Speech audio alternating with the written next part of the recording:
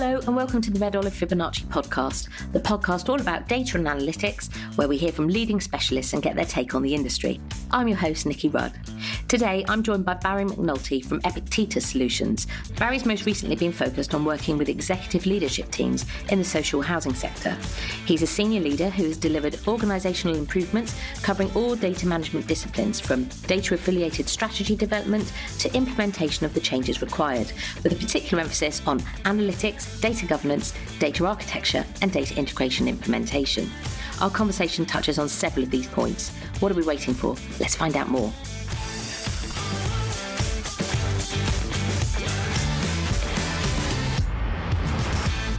Barry, lovely to catch up with you. So obviously, I feel like I've known you for a million years, because I think when we first ever spoke, it was in the pandemic. So that it feels like forever ago. Thank you so much for being a guest on the Red Olive Fibonacci podcast. We always like to start by just trying to find out how you got into the role that you are in now. So do you want to tell me a little bit about your background and how you came to be working in data? Thank you. And thanks for the invite as well. I really appreciate it. Where do I start? So I did an economics degree at university. So I didn't come through the more conventional route these days, which is quite often computer science, data science route into going into technology and data. My first sort of job in the outside world, outside of university, was being a management trainee. It was a great, really interesting role. I was able to spend time across many, many different parts of technology within the industry of this one particular firm, and had a great time. So that sort of gave me the first starter, the first taster for working with systems, with technology, with data. After that couple of years, after spending a little bit of time away traveling, I spent a tiny bit of time actually living and working in Canada. When I was back in the UK, I sort of fell into a role in what was the investor in social housing at that time, an organisation called the Housing Corporation. And they were the precursor to what is now Homes England, and they had regulatory responsibility as well as investment responsibility at that time as well. But my role was as an analyst, and my job was to solve problems in its simplest sense. So whether it was, for example, what kind of forecast are we expecting in terms of homes to be completed in a particular region of an area, or how much expenditure we're expecting to see, those kind of basic reporting things, but putting more of an insight on top of that. So jump ahead massively in terms of where my career went after that. I stayed with the Housing Corporation for 7 or 8 years, I think it was, moved into different roles, wasn't always an analyst. I was focused on modelling within that role. It was more around trying to model behaviour, model data in order to see whether particular scenarios were going to happen or not. But also started to work within management roles as well. So gaining experience on that side, understanding what it meant to be a manager and a leader during that period. So had a great time there. But when you work for government agencies or sort of next to civil service, one of the frustrations that you can have is about the amount that's invested into the area that you work inside. I've sort of made a sideways move, stayed in social housing, but went on the other side of the fence. So away from the investor and the regulator, and actually started working for a housing association. So I worked for the Hyde Group for about 10 years in a variety of different roles. So I was focused on BI for a while, but then I worked in first leadership role within Hyde, which was head of strategy and business intelligence. So great opportunity for me, because it meant rather than just be the person who really cared deeply about all the BI dashboards and reporting solutions and data warehouse and all those sort of things, it needs to be a little bit more strategic than that. So thinking about how to deliver the corporate plan, thinking about how other strategies within the organisation were needed to be reflective of that corporate plan, needed to be connected to it, feed into it. But always with this underlying data should be the thing that we're using in order to provide the evidence that we need to actually deliver the things that we say we're going to deliver. Data-driven decision-making, let's call it, which is a term that's been around for a very, very long time, but I think it's still correct and still something that we should bring to the attention of our exec teams, because gut feel is great and experience is great, but if you've got some data to also support that, then that's a very powerful thing overall. After doing this for quite a while, I was able to work with the first CIO at Hyde, bring in the first data strategy, got some advice through friends and colleagues around how to do it. But the pitch was, let's bring in some data governance to the organization. These are the benefits that we're going to get out of it in terms of saving of administration time.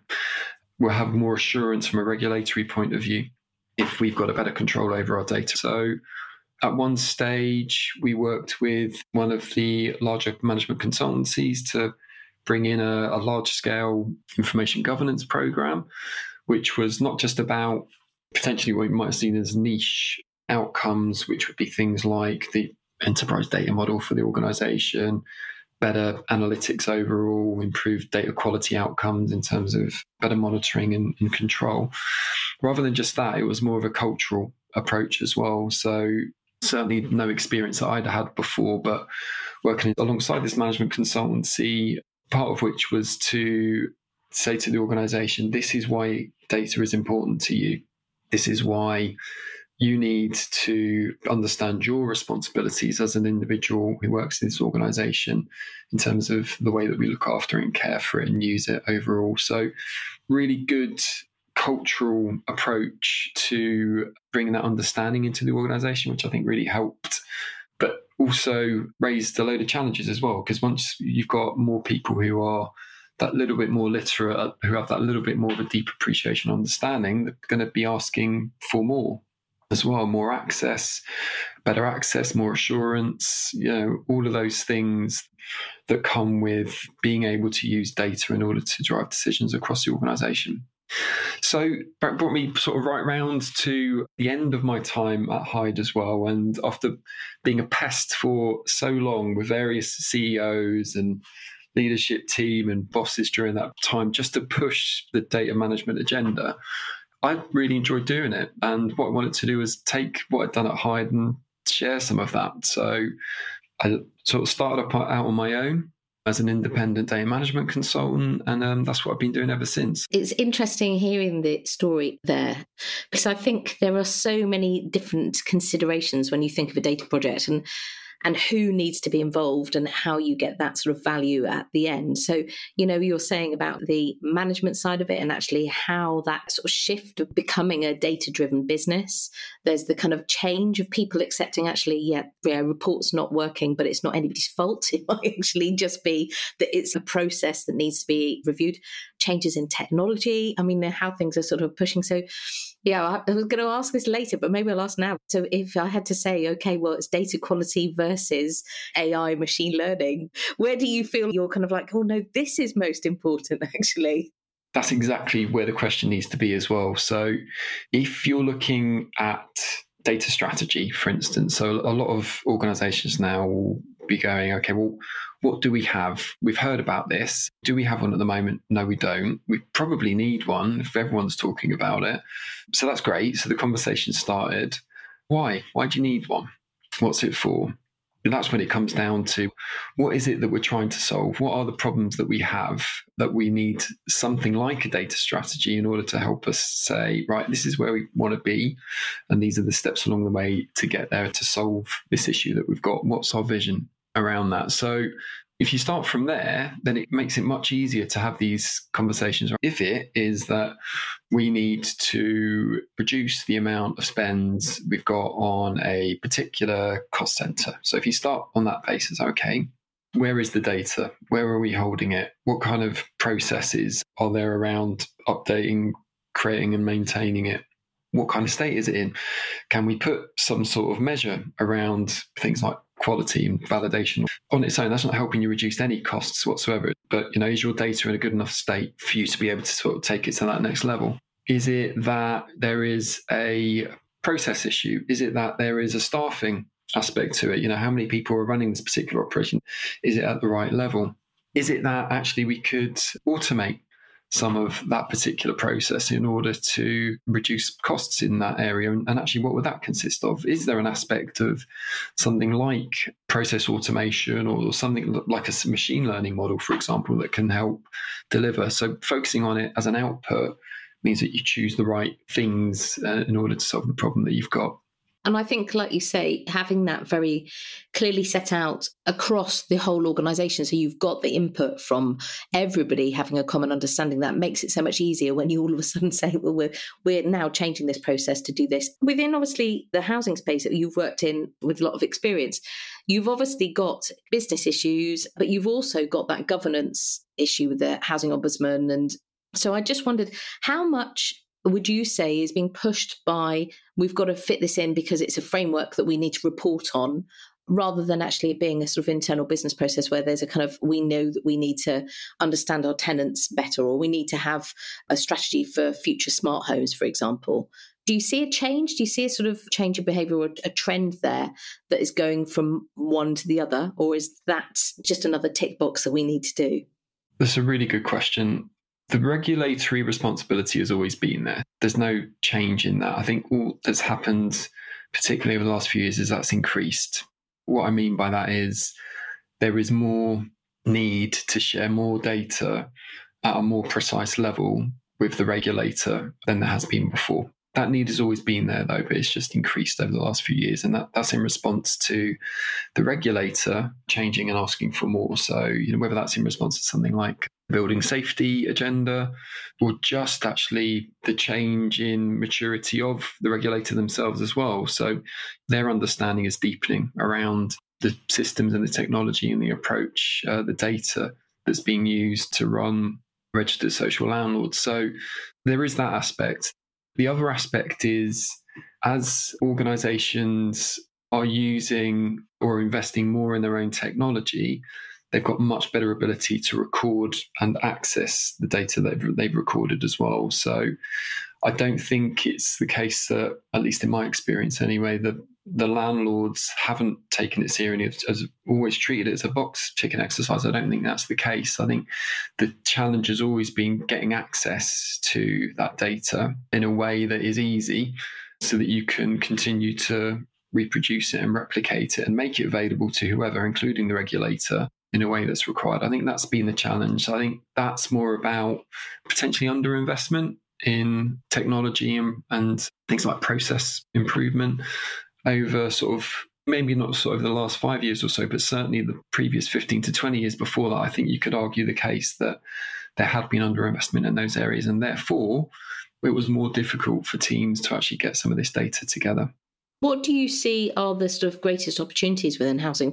If you've got a data-driven housing association, the greatest opportunities that they would be able to change and they'd be able to actually use that technology to sort of drive their business forward. Can you see any particular areas? Oh, absolutely. It's very untapped. Housing associations are not competitors. There is the sector needs to provide homes to those who need them. And there is a massive dearth of those properties, those homes, across the various levels as well, from your sort of traditional social rent up to your more modern sort of shared ownership approach. So those homes are needed, they're required. There is no competition. We need to make those homes available. We need to build those homes. If you think about the amount of data that all of those housing associations have that they can pull together, it's humongous. And for those who have been recording some of that data for a long time, you've maybe had a data warehouse, for example, for sort of 15, 20 years plus. That's a lot of data to be able to utilize in order to use for some of those more modern techniques around forecasting. Some of those machine learning models, for example, that you can build that can help you forecast, estimate in a much better way if you pull more of your data together. So I think one area is there is not enough spent on this at the moment is where you've got several housing associations able to come together with trust, pull their data in order to use it to train their models in order to get better, more accurate forecasts across several areas, whether that's income or repairs related. And there is software on the market for both of those things, in terms of being able to forecast arrears, being able to forecast repairs events. However, I think there's a place for housing associations to work together without going through vendors necessarily in order to do that. So it's much more available. to build those models yourself. The skills and expertise are much more available as well to help you build it. And I think that's definitely one area that should have more time and energy spent on it. I've been a really passionate advocate for data standards as well within the sector for a long time. And if you can all talk the same language when it comes to data, then those situations where you need to share and swap, so not just with the regulator, but with each other, where you are doing things like stock swaps or stock acquisitions, which are pretty common, they can be quite difficult processes because you'll have one organisation who's got one set of ways of working, particular systems that they use, record keeping might have been good or not over a period of time.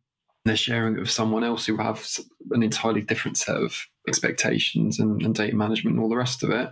If you're able to more quickly get into a situation where you can share that data, it just makes the whole process much smoother and much more accurate, and ultimately a better experience for residents as well, because nothing's being lost as you go through that process. Data standards, having a common reference point that you can both work inside and work towards, gives you that understanding about what you are talking about when you talk about these key bits of data. So what does it mean to you when we say all of this stuff related to a property?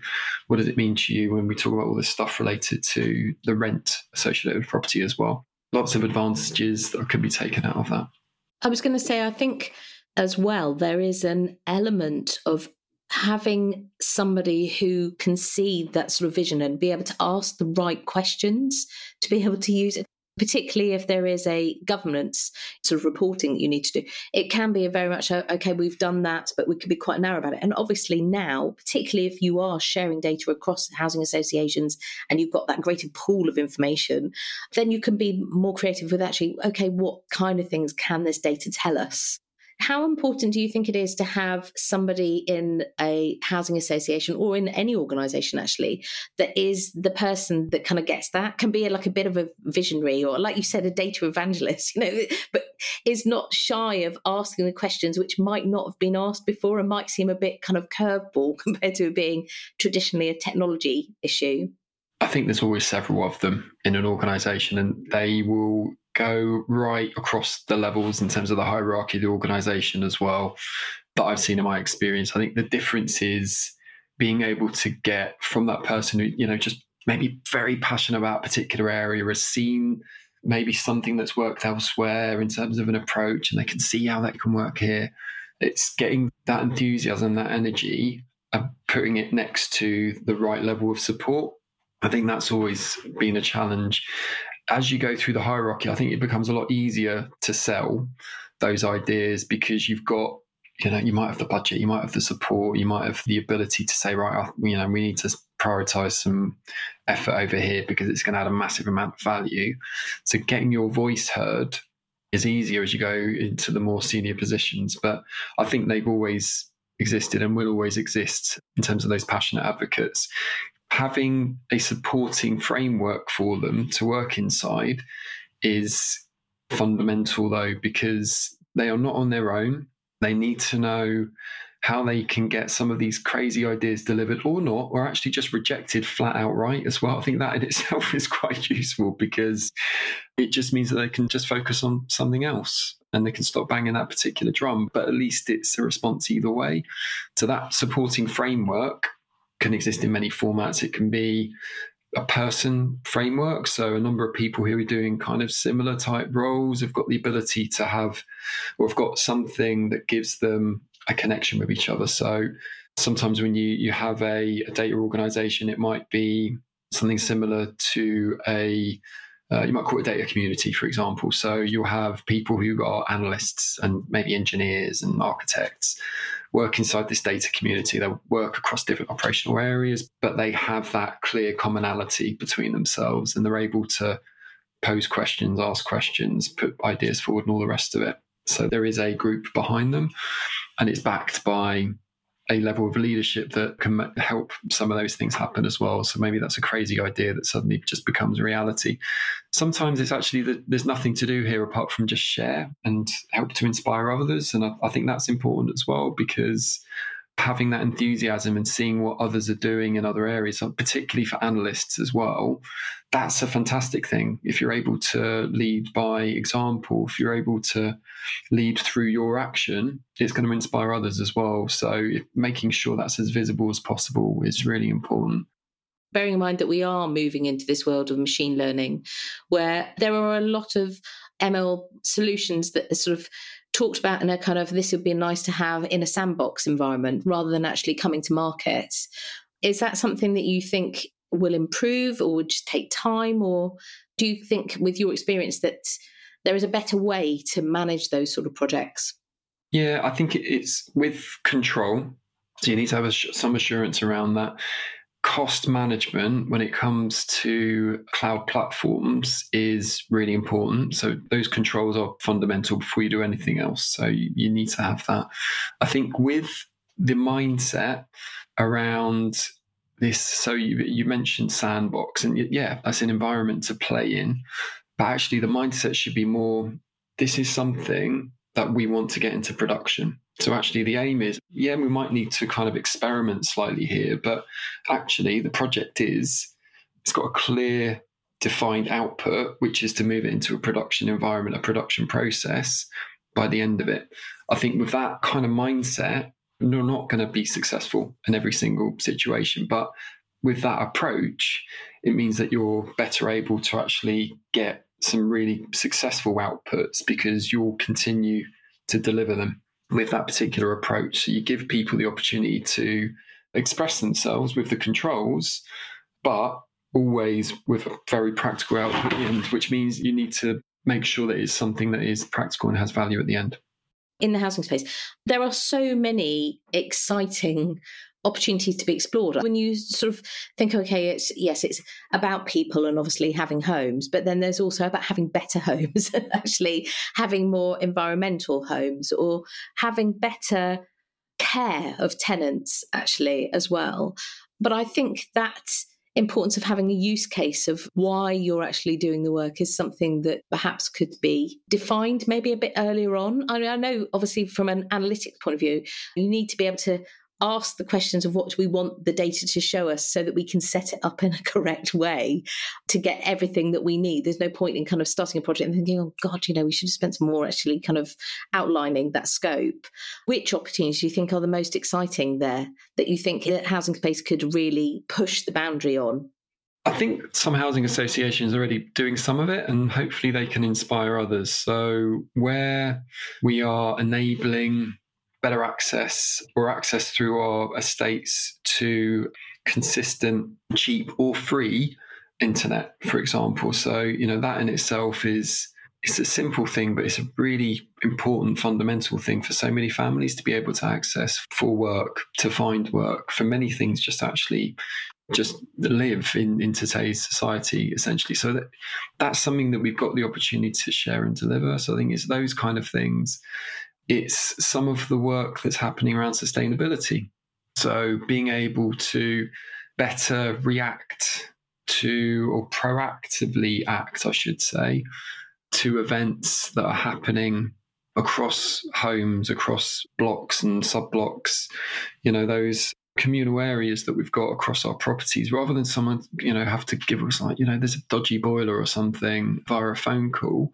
We should be able to react to that ourselves. So using IoT helps, and there's lots of individual use cases for IoT, and lots of housing associations are starting to put out a lot of those devices in their homes, but it's still in its infancy, I think, in terms of its use. So that's huge for residents in regards to having better outcomes for them. But also, actually, it's better for the housing association as well, because there's savings in there for them. They can actually take action rather than having to just wait until it's maybe too late, those kind of scenarios. So those sort of areas, I think there's a lot more to explore.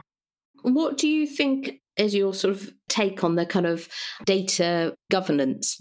Who should be sort of driving the data agenda within housing? Do you think it should be the housing associations? Do you think it should be the residents and the tenants? Or do you think it should actually be government? Housing associations need to run their business effectively. So they are responsible for their approach to data management, including data governance. So that's where it starts. The regulator needs to be clear about what their expectations are. And I think they're doing that even more strongly. There was a recent paper that made several recommendations around information management that came from the Ombudsman. So, they are being quite clear about what's required. I think with the regulator over the next few years, for things like the way that you return your data to them, I think that they're going to be asking for more granular data as the next few years go by, because they're asking some pretty basic questions in the way that they're currently asking for data. A lot of that data is aggregated. If you've got the lowest level of data, you can do whatever you want with that to a certain degree, as long as you've got access to it. I think it would help the sector as well, because rather than sort of say to them, give us your data and, we want you to apply this particular calculation or filter on it, give it back to us, and then tell them, actually, you've got it wrong, because there's a small grey area in the language that they've used in the documentation. They can do it themselves because they've got all the raw data. So the ability for the housing associations to make mistakes becomes more limited. The regulator gets a quicker response all round because they've got the full data set rather than a sort of an aggregated data set. And I think that's quite a powerful thing, but the regulator's got to be ready to do it. They've got to be ready to go down to that level. They've got to be ready to accept the increased volumes of data that we're talking about so that they can do more with it. That's definitely an aspect. For residents, the residents need to know that their data, anything that's associating them and their interactions with the housing association, are stored, they're clear, they're secure. They're really important factors. They should just be a given, really. And if we're not fulfilling those responsibilities, then quite rightly, we need to suffer the consequences of it, whether that's through the ICO, whether that's through the social housing regulator themselves. So it's down to the housing associations to be on top of this. And I don't think there's any excuse to not be clear about your approach to data governance and data management. It doesn't have to be a multi-million-pound program. It just needs something that says we are enacting our responsibilities in this way, and we have these people accountable in the organisation in order to run them. So that's where your governance team will come into it. You might be of a size where actually you're not going to have a data team. You're too small for that, but you'll have some level of governance that will say, this is our approach to this area, to data governance, to data management overall, that can provide assurance to both residents and the regulator. If you were saying about seeing somebody coming into the industry now, specifically as well into the housing data space, what sort of skills do you think that person would need? Because it seems to me housing, as opposed to other industries, that because of that duty of care to residents, rather than you saying it's not competition is such as a kind of business competition would be, that actually there needs to be an understanding of culture and change management, as well as basically the kind of this is what the tech can do. What skills do you think that somebody coming into the industry now ideally would have? Well, firstly, they're very welcome to come in. It might sound like an obvious statement, but the reason why I say it is that there was definitely an impression of those people who worked in social housing that they weren't necessarily someone who might have an incredible amount of ambition or were particularly modern in terms of their way of thinking, because the housing associations themselves didn't necessarily have the kind of funding model that would support lots of investment in technology, etc. I think that perception of the housing sector has changed over the last few years. So many of the particularly the larger housing associations are spending on major transformation programs. They are utilising all of the modern approaches to improving overall data architecture and the way to integrate between various systems and better use of data across all of them as well. So I think the salaries are changing as well overall from what I can see. I mean, there's research that supports how the social housing are paying well. in comparison to other sectors when it comes to particularly in the kind of the data roles that we're talking about here as well. I mean, obviously that's reflective of society as a whole in terms of more pay for data roles, but housing is no different in that case. I would like to think those people coming into social housing are there because they want to make a difference. So they're not just coming in and selling widgets. Nothing wrong with selling widgets. We all need widgets, but what we do every day in the sector does make a difference, has an impact on people's lives. And I think we're lucky to be doing that. I certainly consider myself lucky to have sort of worked in the sector for so long, where you can have such a huge positive impact overall. So that's a great thing. There is a definite need to help the organisation continue to mature. So I think those people who are patient enough, maybe patient's not a great choice of word, but certainly understanding enough to share their knowledge and expertise with those in the sector who might not necessarily have had the same, let's call it modern approach to some of these areas like data architecture, like analytics, for instance. So that's getting that external experience into the sector has been great because so many others are going to learn from it. And taking your current teams who might not necessarily have some of those skills with you, I think is so important, because you'll have those who maybe they've worked in the sector because they just really love working in the sector. Maybe they've just been there because they've always been there. Maybe they've fallen into it. Doesn't really matter. If they're the kind of staff that you need and you want to kind of continue to cherish and help learn and develop and all the rest of it, and they also have the passion and the empathy for what we're doing in the sector, you want to keep those staff. They're absolutely golden, but you want to bring them with you. So you might be doing something brand new. You might be creating a new integration platform, for example, that's using cloud technology, new approaches, everything's brand new, nothing the internal team have come across before. Taking them with you, that transition between bringing in external expertise to help you build what you need, but taking your internal staff with you so that they are able to then contribute to begin with in a very sort of modest way, just with their experience about the actual data within organizations, so that, they know the data, they know the processes. No external partner is going to understand that. So that's really important. And it's partly because it's a great sector to work in, but it's also because everyone's maturing at different rates, and those people, that expertise is needed by others at various times. And I was going to say that housing association, I think, famous for how many mergers and acquisitions are going on at the time, at one time or another. So, yeah, I think that sort of sharing of skill sets is probably quite open compared to actually in a lot of other industries as well. Do you think we're going to end up with kind of just a handful of 5 giant housing associations? I mean, or do you think it's going to stay as we are now with kind of the different size? I hope not. You can understand the economic business case for the mergers and acquisitions, economies of scale and all the rest of it. Totally get that, understand it. There is always a risk that you lose your local connection in those type of scenarios. So I don't think that's always necessarily a positive thing. I think sometimes being smaller means that you're better able to react more quickly to things because you've got feet on the ground. You're better able to respond in a way that, if you're part of a larger group, sometimes you can't because it all becomes a little bit more corporate, potentially. So I think there needs to be a balance between the two. I certainly hope we don't continue to have what we have and it will end up in, 15 large housing associations running a lot. I don't think that's healthy. But there's certainly a lot that the medium and smaller HAs can learn from some of the larger ones in terms of sharing of learning, sharing of expertise, sharing of frameworks that have been built out. I think that's something that we should see more of. So more of this kind of collaborative environment to share knowledge in order to ultimately have better experiences for our residents. Some interesting issues raised there by Barry.